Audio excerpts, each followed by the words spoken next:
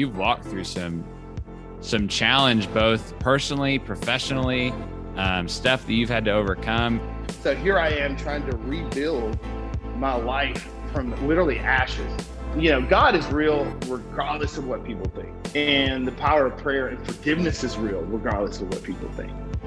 And right before I stepped on stage with 70 other guys, dude, I dropped down to my knees and I just forgave everybody. Internally, there's a lot of things that I hadn't dealt with and that I needed to deal with. It had given me a posture of gratitude, because it's like failure teaches you so much that success will never teach you. Hey, welcome back to Burn the Ships, podcast for dreamers who want to live more courageously. My name is Jordan Nations, and I cannot wait for you to hear from my friend Phillip Blow today. Phil is one of the most interesting people I have ever met. He is a partner at a tech firm. He's a bodybuilder, a fitness coach. The guy does so much, and he has this joy about him that is so admirable. But he's also got this life that is full of hardship and challenge that he has overcome to get where he's at today. We talk about all of that and more. You do not want to miss it, so listen close, and I think you'll be as inspired as I am. As always, if you're enjoying Burn the Ships, make sure to share this with a friend. If it can be helpful for them, we want them to hear it. It's the only way that this podcast is going to grow. Need your help. Here we go. This is Phil Blow.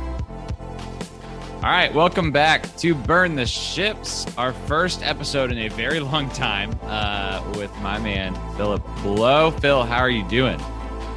Man, I'm doing pretty good. Great to be on here with you.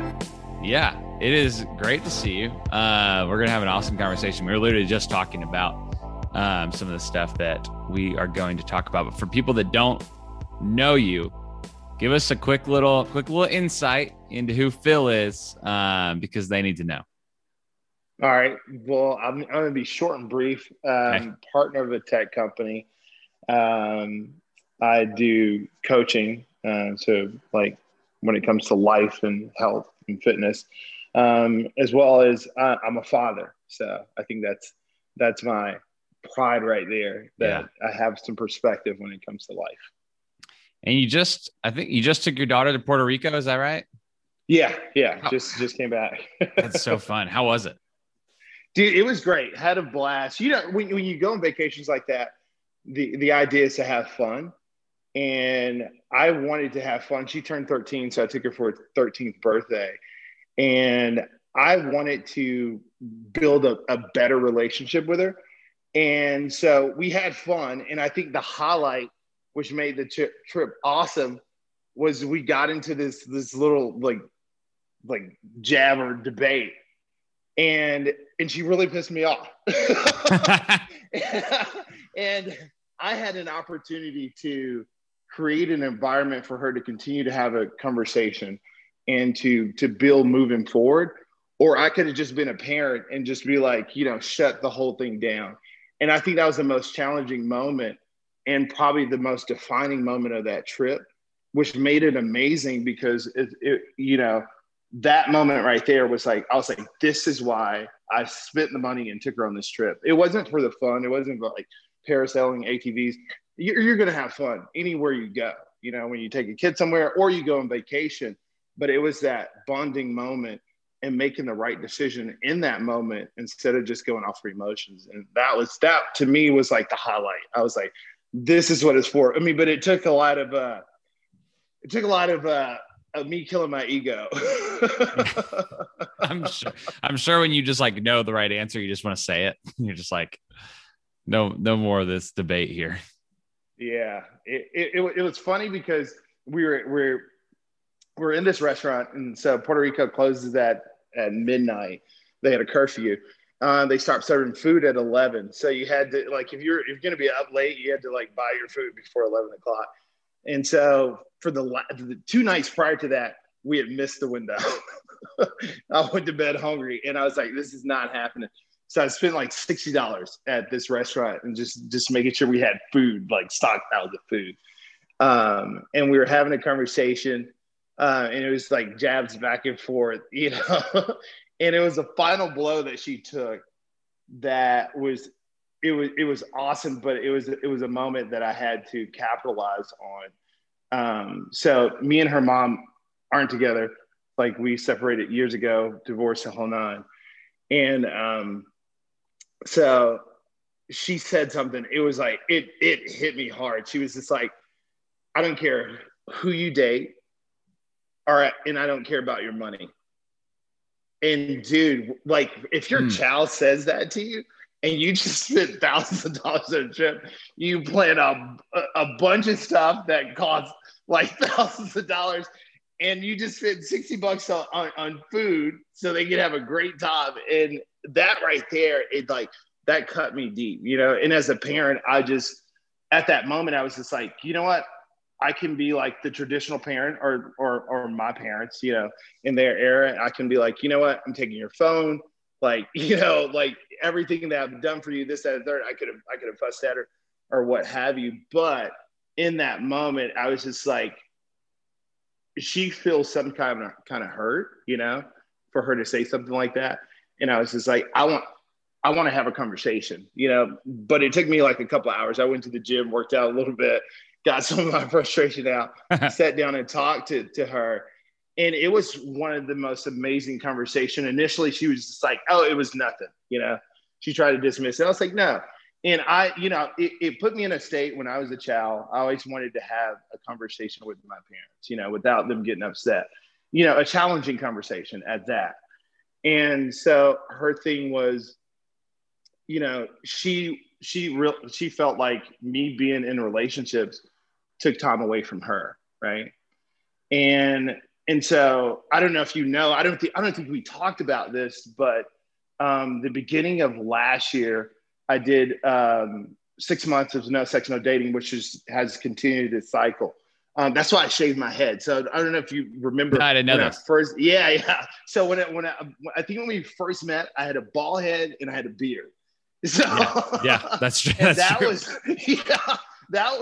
shaved head was like a physical reminder of the vow that I made, right? And so I spent that time just like self-developing, and within that time period, it's just like you're not blaming anybody. You're being honest with yourself.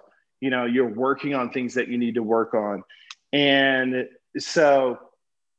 At that moment when she said something to me like that, I was just like, instead of me reacting normal, like, you know, any other human being, you hurt my feelings, I'm gonna hurt yours. I'm the parent, I have the last say so. You know, I can do whatever, and you're the kid. You know, I was just like, I'm gonna respect her as an individual. You know, the fact that she lashed out and she said what she said, and I respect it because she was speaking her mind. And that's something I've always encouraged with the kids, like for them to have their independent thought process and to speak their mind. And the fact she did that, I respected that, although it was at my expense. And so I was like, you know what? Let me like suppress this ego and not like be emotional, and let me try to cultivate a long-term relationship, you know, by trying to find the root cause of that. And that was very humbling, very humbling. But in that moment, I was just like, this is the reason why we took this trip to Puerto Rico. So I could have spent all the money in the world for that trip, and that moment was priceless. You know, really, like it was worth the entire trip. Yeah. That's so, that's so funny to me, man. Because that could have been like the lowest moment of the whole trip. Like that could have been, all right, we're going home. That my parents would have been like, I'll book you a flight tomorrow and I'll stay here and have a great time. And you'll go home to your grandparents or something like that. You know, that, or I would have just gotten smacked, one or the other. But the fact that you took this moment and you were like, no, there's something going on behind the surface, under the surface. And instead of blowing up back or what have you, like you were saying, you turned into this sweet moment with your daughter. And by the way, a 13-year-old girl, that sounds about the scariest travel partner I've ever heard of in my life. I got to tell you about that. This is the funniest thing. What I realized in that, like going on that trip with my 13-year-old daughter, whether you're like with an older woman or a kid, they're all women, you know. She wanted her nails done, her hair done. She wanted to go out to eat. I was just like, I was the bag boy, basically. So, and then on top of that, it's crazy because it's like in the group of college students that me and Mark lead on Tuesday nights, this conversation came up probably about 3 weeks ago, and I brought that up. So I've been seeing my therapist for probably about 3 years. In the course of those 3 years, it was all about relationship. I was trying to like be the better person for a relationship. Emotional intelligence, listening, hearing the emotion, the whole nine, you name it. So over the course of 3 years, I'm working to be a better person in a relationship.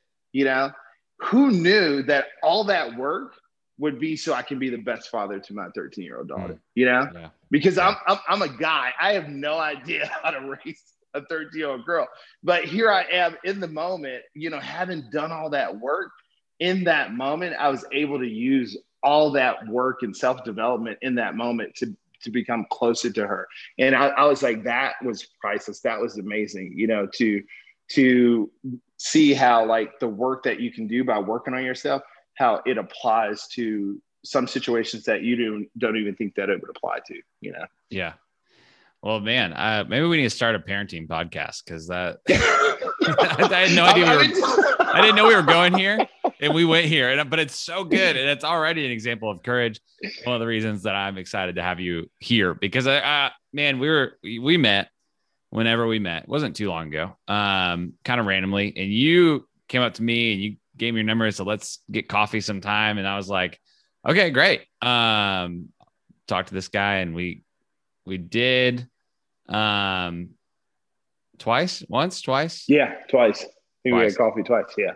And it's so funny because you definitely have, people can already pick up on it. They can see it if it's on video, that you have this like joyful personality about you. You're so up and happy. And you're also, by a lot of measures, whether you'd say it or not, I think you're very successful in a lot of ways, right? Like you are a partner at a tech firm, and you are a coach, and you're coaching some really cool people, and you have the Instagram thing, and you have been at the top of the bodybuilding, world, and your muscles are 17 times bigger than mine.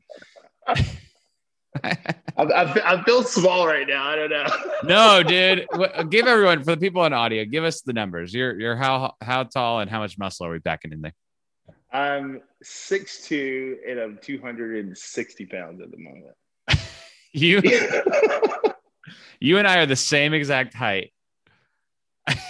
You have about 80 pounds on me in muscle. I love that. That's funny. I feel like a shrimp. This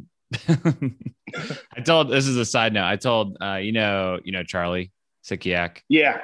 Charlie, he's buff, and he posted a picture the other day, and I texted him. He was just like looking ripped in the photo. And I texted him. I was like, dude, you're looking hot right here. Can you get me like 50% of that? I was like, I don't want the full thing that you guys have going to the gym all the time. I just want to be kind of fit, not all the way, because the dedication is unreal that you guys put into it. And Charlie always dressed to the nine. That dude is he's got a whole phenomenal physique, and then a great wardrobe. He really matches it together. Anyway, what I was saying is you have all this outward stuff that looks awesome, and it's so cool, and really you just feel it when you walk in a room, your presence. And then we sat down this last time for coffee, and you kind of walk through some of your life, and go wherever you want with this, but you've walked through some real challenge, and you have come out on the other side in a lot of ways now, but you've walked through some challenge, both personally, professionally, stuff that you've had to overcome. And there was a different season of your life, I guess, probably like 8-9 years ago, maybe, if I have my timeline right, where it looked on the outside like things were really successful as well. And they kind of fell apart. So will you walk us through a little bit of some of the challenge that you've had to overcome to get to this point where you're at today? Man, it has been by far a journey. I'm going to say that. It's been a journey. And I think the most important part of that journey wasn't necessarily like the wins and losses outwardly, but me realizing like, regardless of what I accomplished, with my own strength, internally, there's a lot of things that I hadn't dealt with and that I needed to deal with. For instance, like going back, I remember after like winning the 2014 like Olympia and being in like the cover of Muscle and Fitness magazine, which was awesome in the eyes of a lot of people. But I came home and sat in the dark alone by myself, right? And after that, it was just a sense of just emptiness. And I was just like looking at like, I had applied a lot of energy into like, getting that physical shape for that competition. And going back before that, like the whole point was like, high blood pressure, and heart issues, which turned into like this whole physical fitness, and accomplishment, that was amazing. But also I put so much energy into that, and sitting in that dark room, and I was just like, why aren't I happy? Yeah. And then I started to, I remember, I think it was Fred Smith, a good friend of mine. I was talking to him and I told him, I was like, dude, I'm about to do something. And I need your help. I need an accountability partner. I was just like, there's a lot of things that I feel like that I need to improve on. And I wrote a list of everything I sucked at.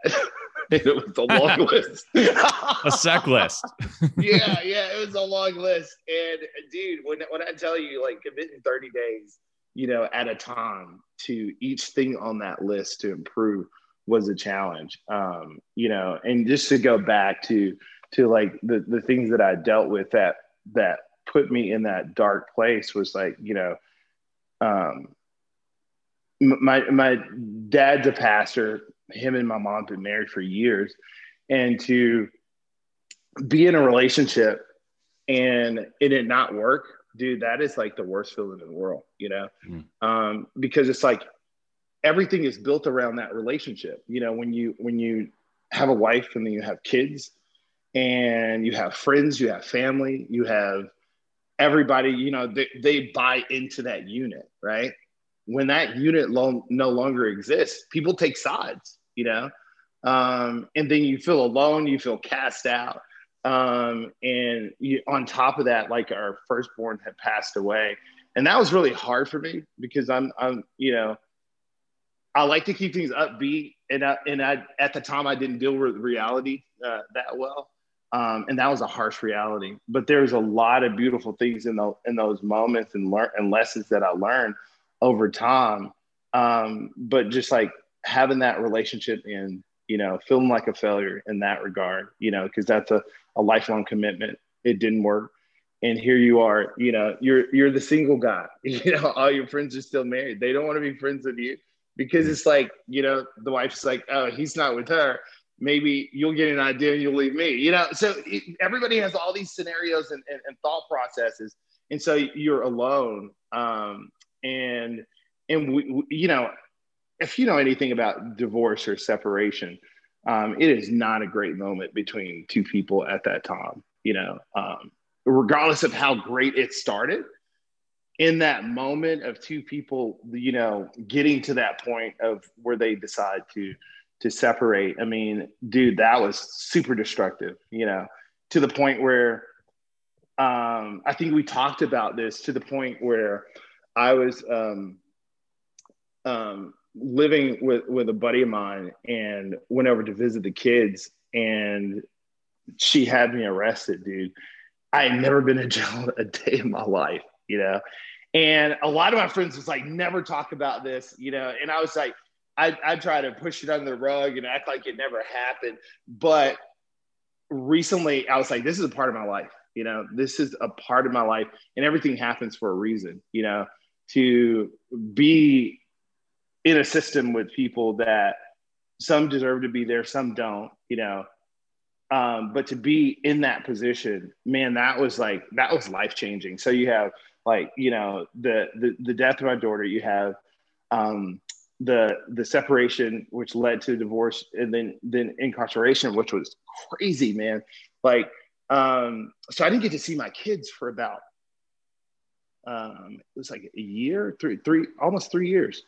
And I still have the sheet of paper when the charge was dropped and everything. And so I was like, I got to keep this and frame this because that was one of the darkest moments, if not, with the respect of my daughter, that was probably one of the darkest moments,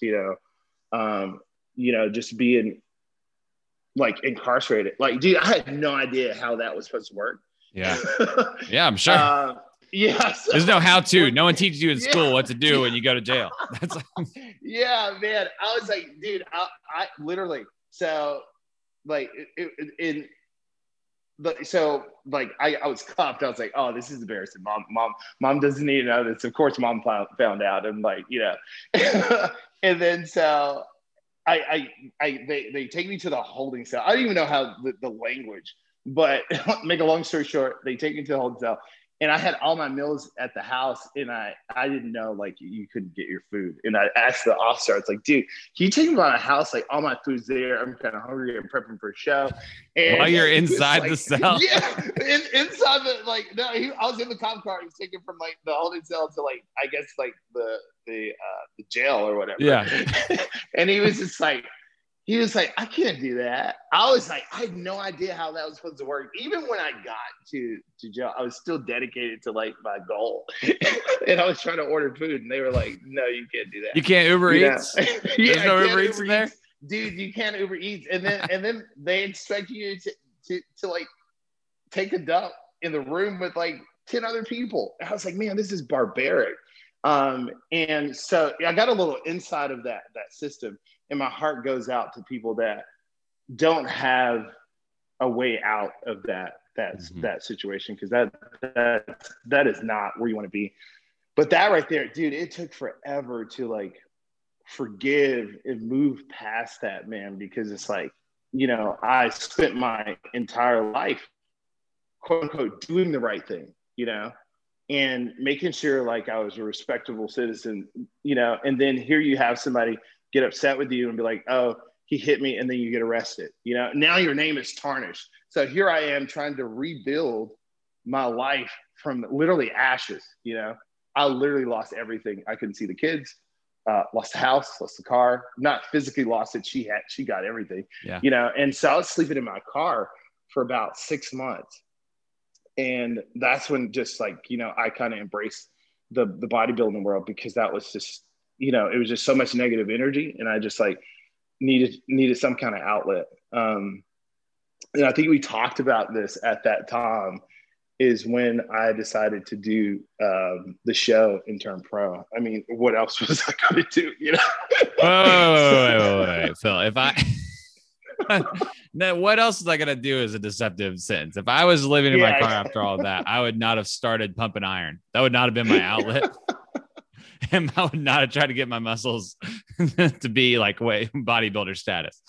So I say that as joking, but also because this is a testament to, I think, how you kind of process the world and how you take challenges like this, is to turn them into something way better. So sorry to interrupt, but yeah, no. I would have taken that much worse. Yeah, dude, it was a very dark time, very, very dark time, man, because it's like, as a male, and my father's like all 100% alpha male, pull yourself up by your own bootstraps, be a man, like lead the whole nine. And so at that moment, you feel like a failure in every aspect of the word. The relationship didn't work out, can't see your kids. You're sleeping in your car, for God's sakes.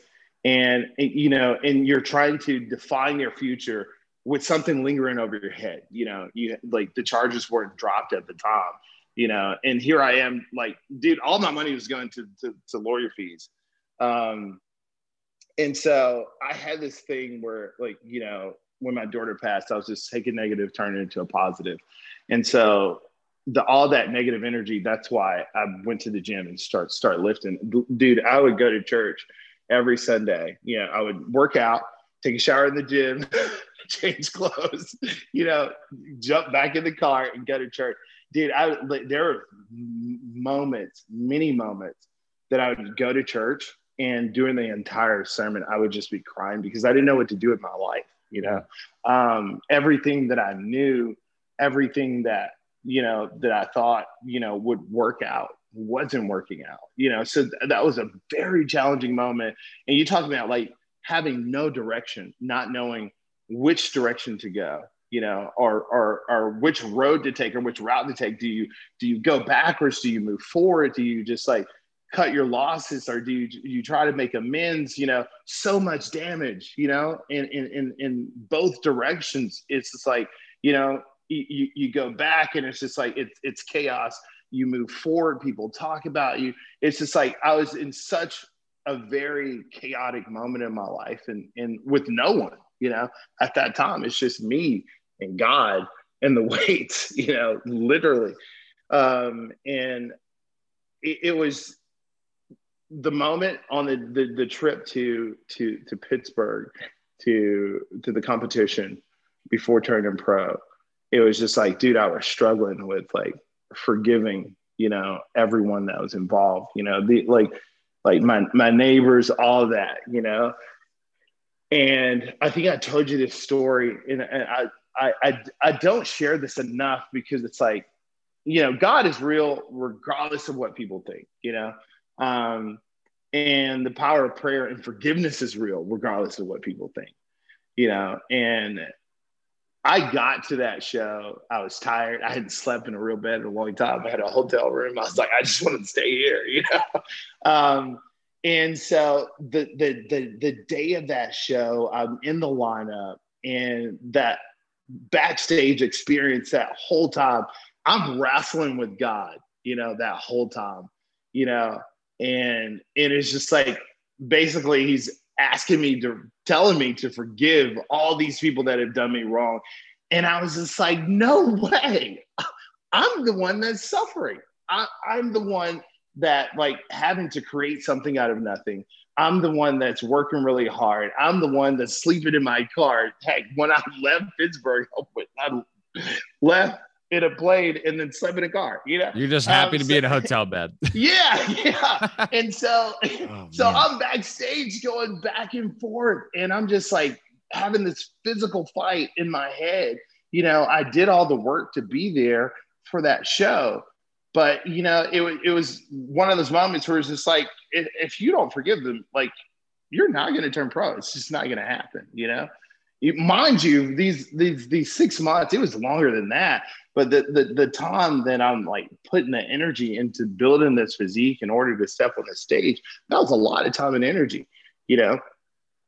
And right before I stepped on stage with 70 other guys, dude, I dropped down to my knees and I just forgave everybody, you know? The most humbling thing I've ever done.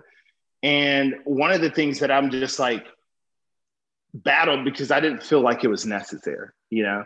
I felt like they should have like apologized to me, you know? Yeah. My life was in wreck. I mean, like, everybody was good. Like, they got everything. I got nothing, you know? And so here I am, you know, with a bunch of guys, dropped down on my knees. I don't know what they thought I was doing, but and these are big guys. I mean, these are all bodybuilders that you're everybody's around. Freaking jacked, man. You know? They're oiled up. They're looking mean. And so like, I'm like, ask for forgiveness, and then we all walk out on stage. So there's 2 rows. I'm in the back row of guys. So the judges are picking their people, you know, and the dude in front of me, they picked him, he walked out. And so this first call outs is like when they call, you know, the people that they want to see win, you know, your top 5. So that's the first call out. And so the guy moved, and I stepped out before the guys bridged the gap, you know, from this empty space. And the judge was like, oh, 24 or whatever my number was, I forget, and called me up, and I ended up winning the entire show. No, you know? Way, dude. Yeah. No I won way. The entire show. Yeah, I won dude, I am like crying. People probably think I was like having a victory cry.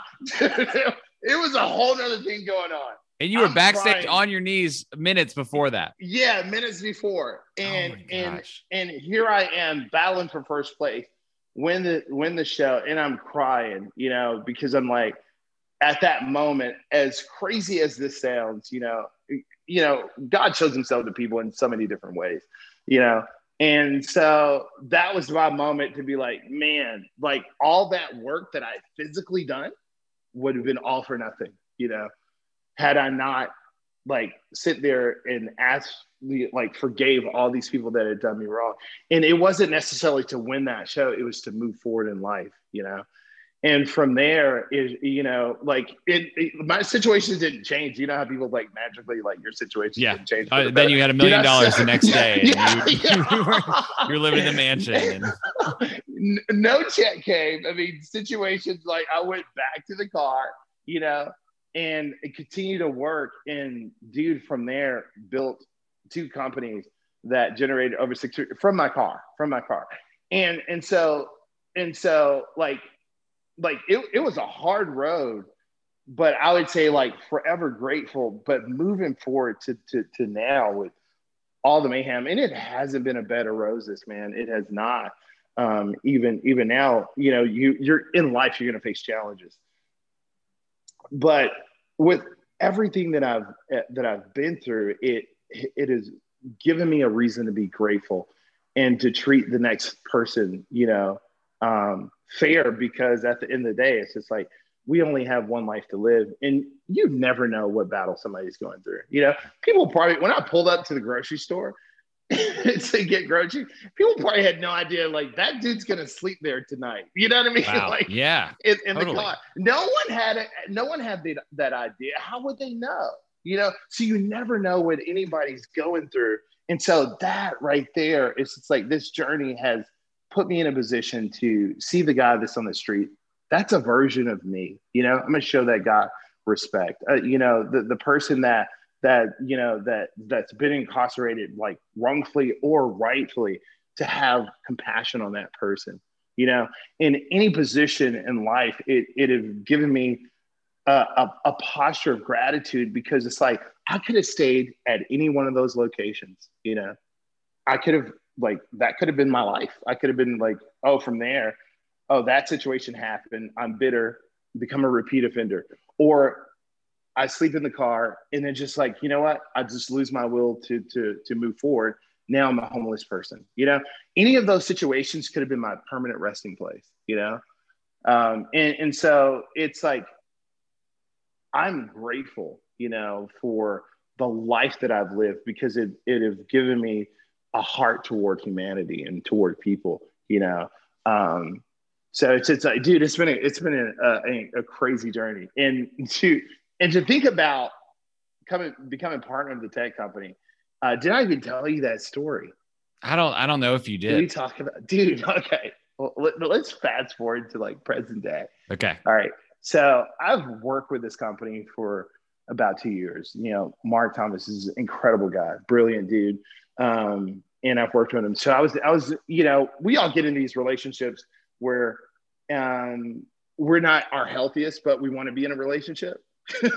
Yeah. And because we're not our healthiest, we can't really focus and balance. And because we can't focus and balance, we don't see the opportunities that we have in front of us, right? And so Mark was like, you know, had this great idea, and he wanted me to like come on board and help him with the tech company. Well, I was in a relationship, so I had stuff to do, you know, like, yeah. Yeah, I had to go on dinner dates and stuff like that, you know? And so here I am investing my energy into this person that I cared about at the time. That didn't necessarily work out, you know? And to be honest with you, that was probably like one of the worst breakups ever, but one of the best things that could have ever happened to me, you know? And I explain it to like this, you know, God has a way of be like, dude, you're very distracted. I've been trying to get your attention for a long time. You keep trying to find Mrs. Right, but that's not right now, you know? So what I'm going to do, I'm just destroy everything that you think that you have, and I'm going to get your mind on the right thing, right? So in that moment, dude, everything blew up. COVID happened right around that time, you know? And that's when I decided, I was like, you know what, I'm gonna make a vow. I'm gonna focus on spirituality. I'm gonna focus on self-development. I'm gonna focus on me. I'm not gonna like put myself in a position to blame anybody else for how I feel emotionally, or what I don't accomplish. Like, I'm going to be honest, totally honest with myself in this moment, which was 6 months, 8 months, like even present day, probably the best thing I could have done. Right. And so in that moment, like I'm focusing on Proxy Coach, working with Mark. I'm focused on myself, focused on spirituality, focused on finances, focused on business, and then focused on just like, the physical wasn't really a big thing at that moment, because that was like something that was always my go-to, right? And so I wanted to focus on like meditation, spirituality, and then finance. So those are 3 areas that I thought that were a little bit more important than the physical aspect. And so I spent a lot of time, and just working on a lot of stuff, dude. When you're by yourself and you're intentionally working on yourself, that is not a great moment, because at that moment you can't point a finger at anybody else. No one. Isn't that the worst part about it? Yeah. I feel that every day. I'm like, oh, that didn't get done. That's my fault. Like, there's no one else. Yeah, anything you screw up, it's on you. Especially once you claim it. Once you like publicly say I'm doing this to someone, it's like there's literally only one option. It's me. Yeah, you got to take responsibility for everything. And man, that was probably one of the best things I had done. And so we were working on this project. We're working on funding it as well. We went live with it during COVID season at Kennesaw State, which was awesome.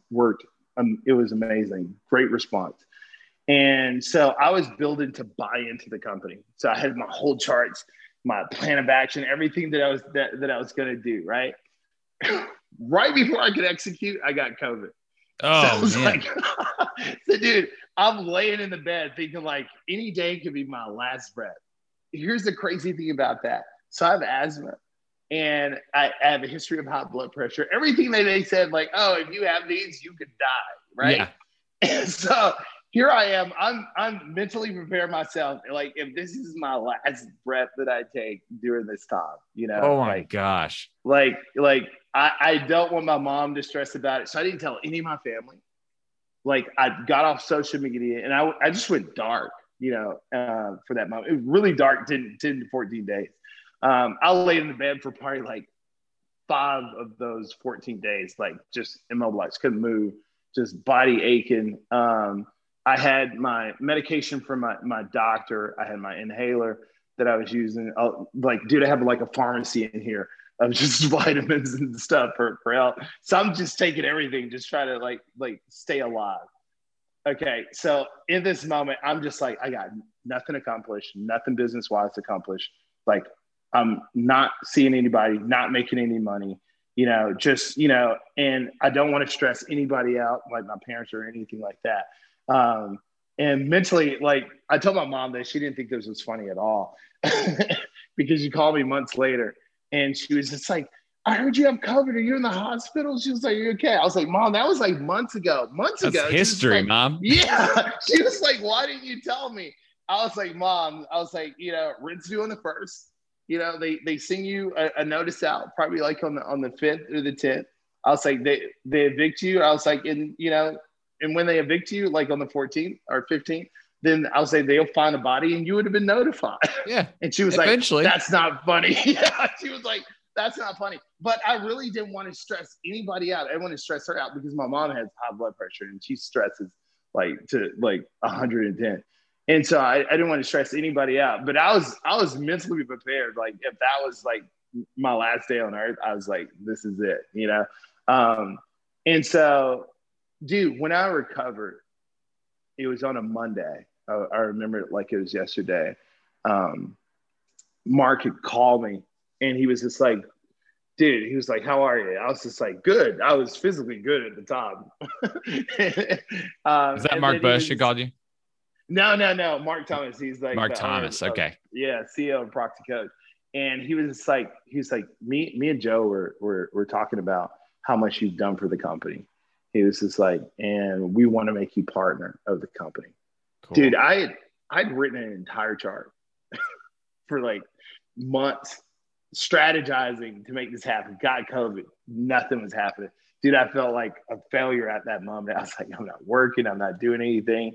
And just on a regular Monday for him, this is a Monday, I'm like finally getting out of bed, you know, and being able to get out of the house. And I got the call, and it's just like, when you look at moments like that, right? And you look at like everything leading up to that moment, dude, I could have been in a relationship that would have like not been the best for me had it not ended. You know, I could have just like brushed that whole situation off, you know, move forward, and it would probably eventually been a catastrophe later in life, right? Yeah.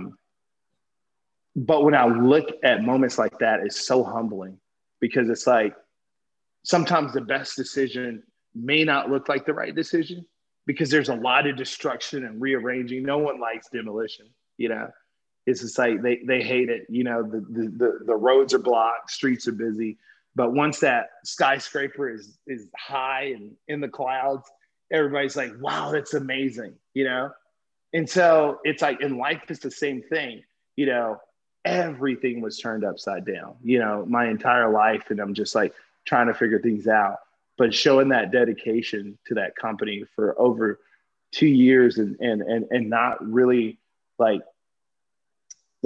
not having a physical, a financial investment, but putting all the energy into the individuals in that company and into that company, and help getting that company like in different doors and avenues, and to see that reward. Like, I had no idea that was going to happen, you know? And right after, like, you know, the breakout, which was crazy, dude, that's a whole story in and of itself, dude. I had to hire a freaking lawyer.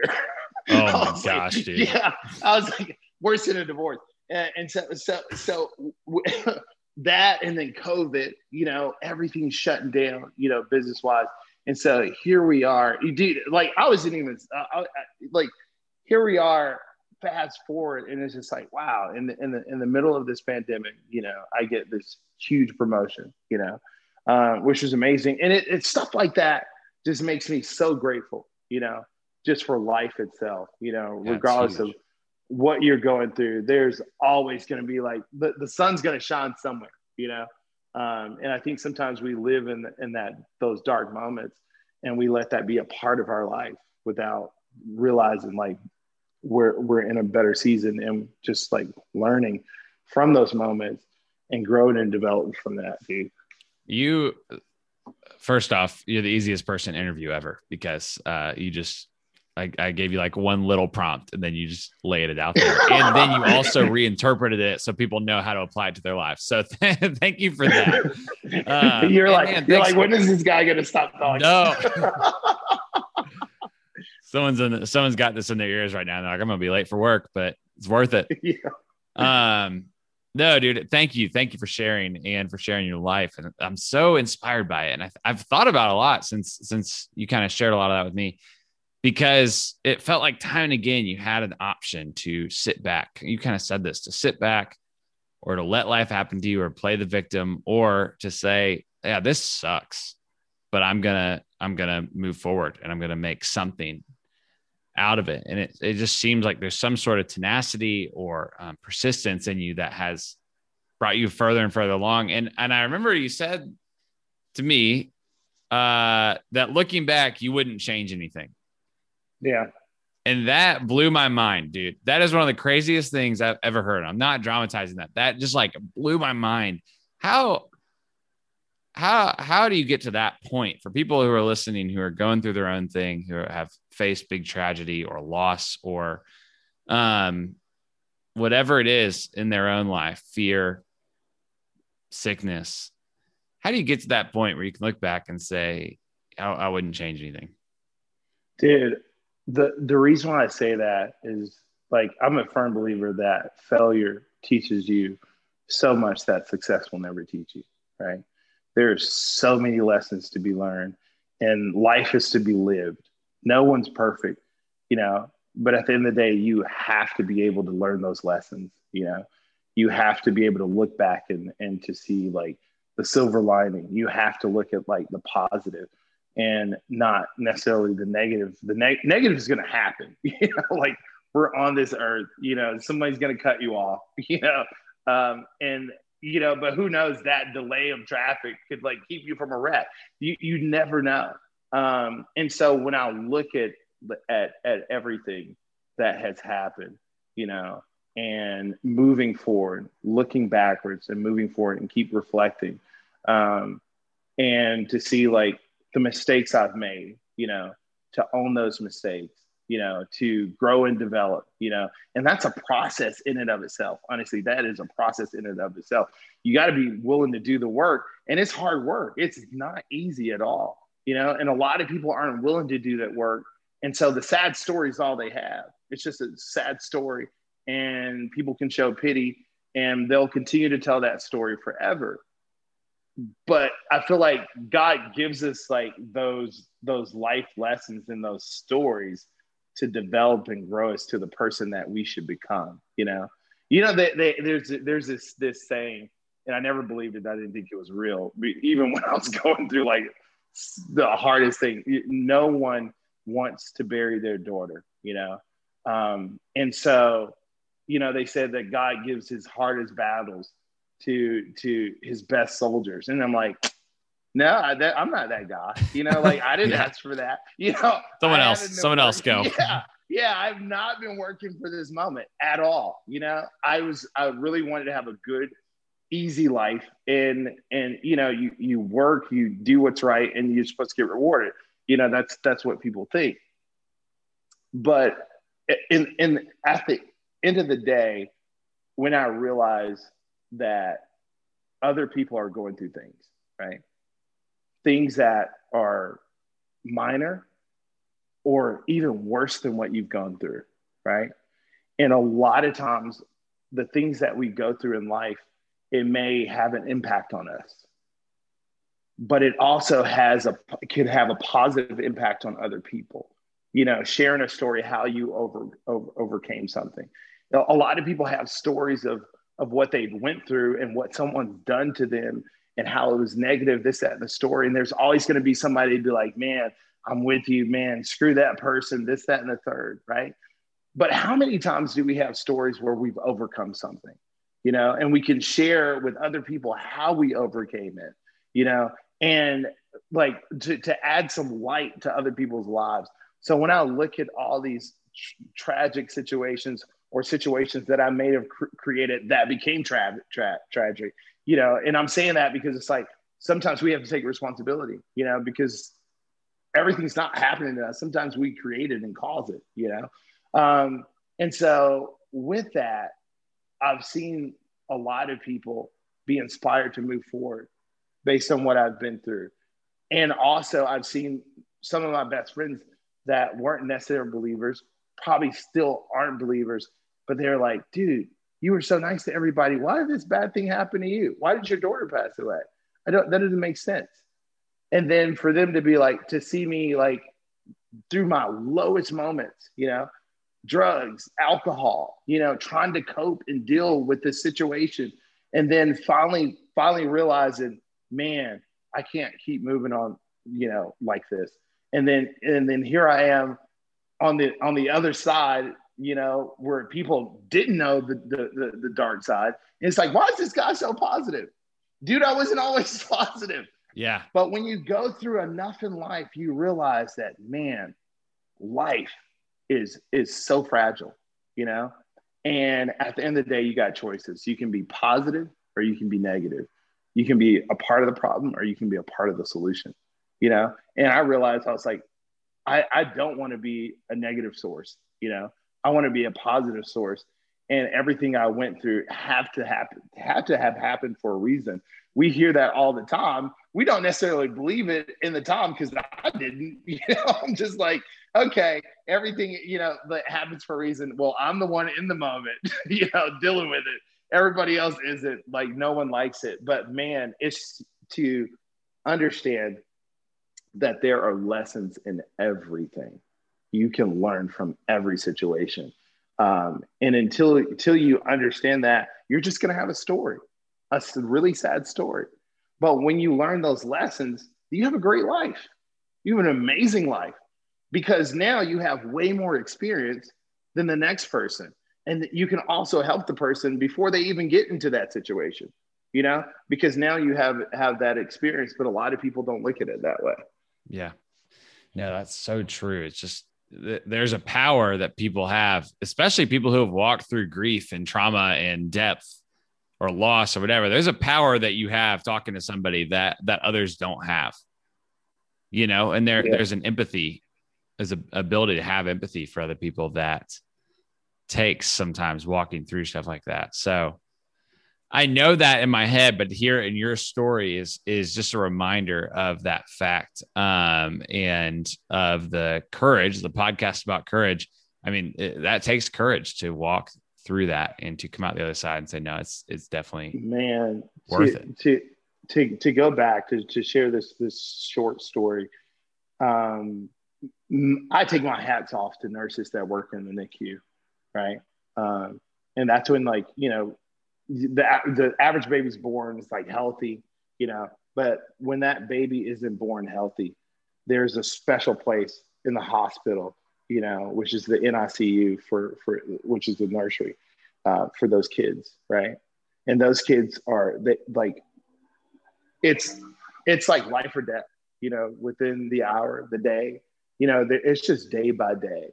And that's where my daughter was for probably about 3 months until she got released. And then she lived to be 10 months old. Right. And in that moment, there's, for being there every day, you start to see the patterns and the traditions. When there was a sheet over the crib, you knew that baby didn't make it, And so every moment walking into that hospital, you were just praying and just, the sheet wouldn't be over your kid's crib, And, you develop relationships with people because everybody's there. The parents are there, they're there, sometimes all day, sometimes, every day of the week, some of them couldn't handle it, so they would never show up, and it's not the greatest place to be in. And it's just there was this one guy, we became friends, he had a daughter, I had a daughter there. And I showed up before he did, and there was a curtain over the crib. And dude, my heart broke, because it's you're hoping no kid dies, and when you think of a baby being born, you just think of healthy babies, Right. Yeah. It's what are we going to name her? What clothes are we going to give her? The whole nine. You think of this magical time, but there's a portion of people that don't have that, They don't get to just go home and it's a boy, it's a girl, there's moments where you're just oh man, the beeper goes off and you're that could be the last breath, and a lot of those kids that was their first and last breath in the hospital. So going through that moment, and then you finally take that kid home, and you're just pouring life into it. It's a creation. You're pouring life into it. It's yours. Regardless. I'm the kind of person my leg could be broke. It's gonna be better. You know what I mean? Yeah. So I'm talking to her every day. And telling her man. One day we're gonna laugh and joke about this, because it's in the circle of life, the parents die before the kids, the grandparents die, before the parents, it's just the natural order of things, you never be oh, my kid may not make it. And so to have that happen, it gives you an appreciation of life, and then it lets you know that everybody has a purpose, every single person on earth has a purpose. And I didn't understand that until after my daughter passed away, and it was only 10 months of her being here on earth. And dude, kid you not, one of the hardest things I've ever dealt with. And it's just like, in that moment when you lose somebody, you know, that's your entire world, you know, and like you don't know how to move on or move past that. There's no book on that, you know. Dude, I was like sick for 30 days, couldn't keep food down, you know. Um, and then I couldn't even stay in the house. I like took a job like out of the state and just traveled, you know. Just like, you know, just wasn't in a good place. And, you know, it's like even got to the point of just like, you know, I didn't even think it was worth living. And 6 years later, I remember running, I was doing cardio. I think I told you the story. It's like, I would always tell myself, it's like, you know, God, if you wouldn't have taken her, like life would have been better, you know? And it was in that moment I realized that everybody has a purpose in life. Everybody has a purpose. And there's a lesson in everything. And it was like clear as day as God was like, dude, she was only here for 10 months. And you act like you can't live without her. You know, in that 6 years of me just like, you know, just not knowing what to do, people had been born into the world, people had died, people that I knew, you know, and I'm still moving forward, but I just couldn't shake that. She passed away. And then he was just like you can't live without her. Here's to give people a reason to live, you know, be a light, you know. And then I realized looking back, I was like, man, regardless of what condition she had pulmonary hypertension. Regardless of what condition she had, and what that is, it's like, you know, the fluid develops around the lungs, so they have to like pump that out frequently. And so, regardless of what condition she had, like I loved her, you know. So that was just learn how to love unconditionally in that moment. You know, you expected a healthy baby. This baby's not 110%. You know, doesn't have like chances of living, but she's surviving. And it's just like, man, you just love that little package with all your being, all your soul. So unconditional love, you know. And it was just, she was such a happy baby, regardless of her condition. She would smile all the time, you know. And so to see that kid come into the world and make a huge impact on my life, which essentially changed my life. You know, I would not be the person I am today had she not come into the world. You know, I don't think I would be a positive person. I don't think that I would be nice to people. You know, like, you know, I wasn't the greatest person before she came into the world, and then she passed away. And I never realized this, but, you know, like everybody would, you know, have all these reasons why she may have passed. And it was just like, she had done her job. She was like tired, ready to go. You know, that short span, she was gone, 10 months. It took me 6 years to realize, like, you know, she had fulfilled her purpose.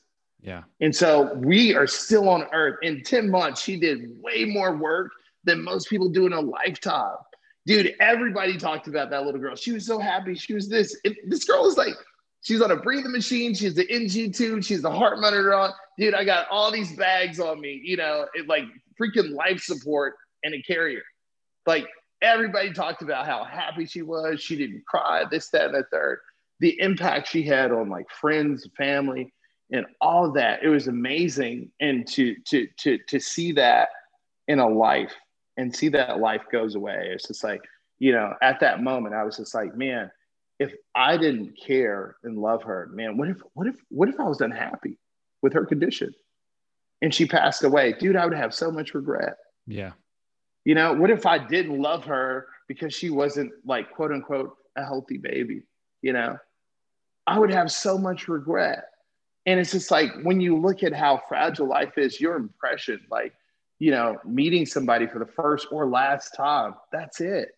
That's all you have, you know? So I learned a lot in that moment. And so it's just like, we have to understand that, like, yeah, there's things that happen to everybody, but what is the lesson? What did you learn from that moment? Whether it was a tragic moment or a moment of sorrow, even something negative happened to you that you have to deal with on your own. How can you help the next person deal with that? or get through it, you know? But we never look at that. We look at ourselves as the victim. This happened to me. Woe is me, you know? And I did that for 6 years. The bottle didn't give me any answers whatsoever, you know? But it was like in that moment, it was like me running, and it was just like, dude, like, she was here for 10 months. You act like you can't live without her, you know? It's like, give people a reason to live. Did that transform my life from that day forward, you know? Because I was like, man, she was here for like a short period of time. There's people I've known for years that have passed, you know, and didn't make that great of an impact on my life, you know?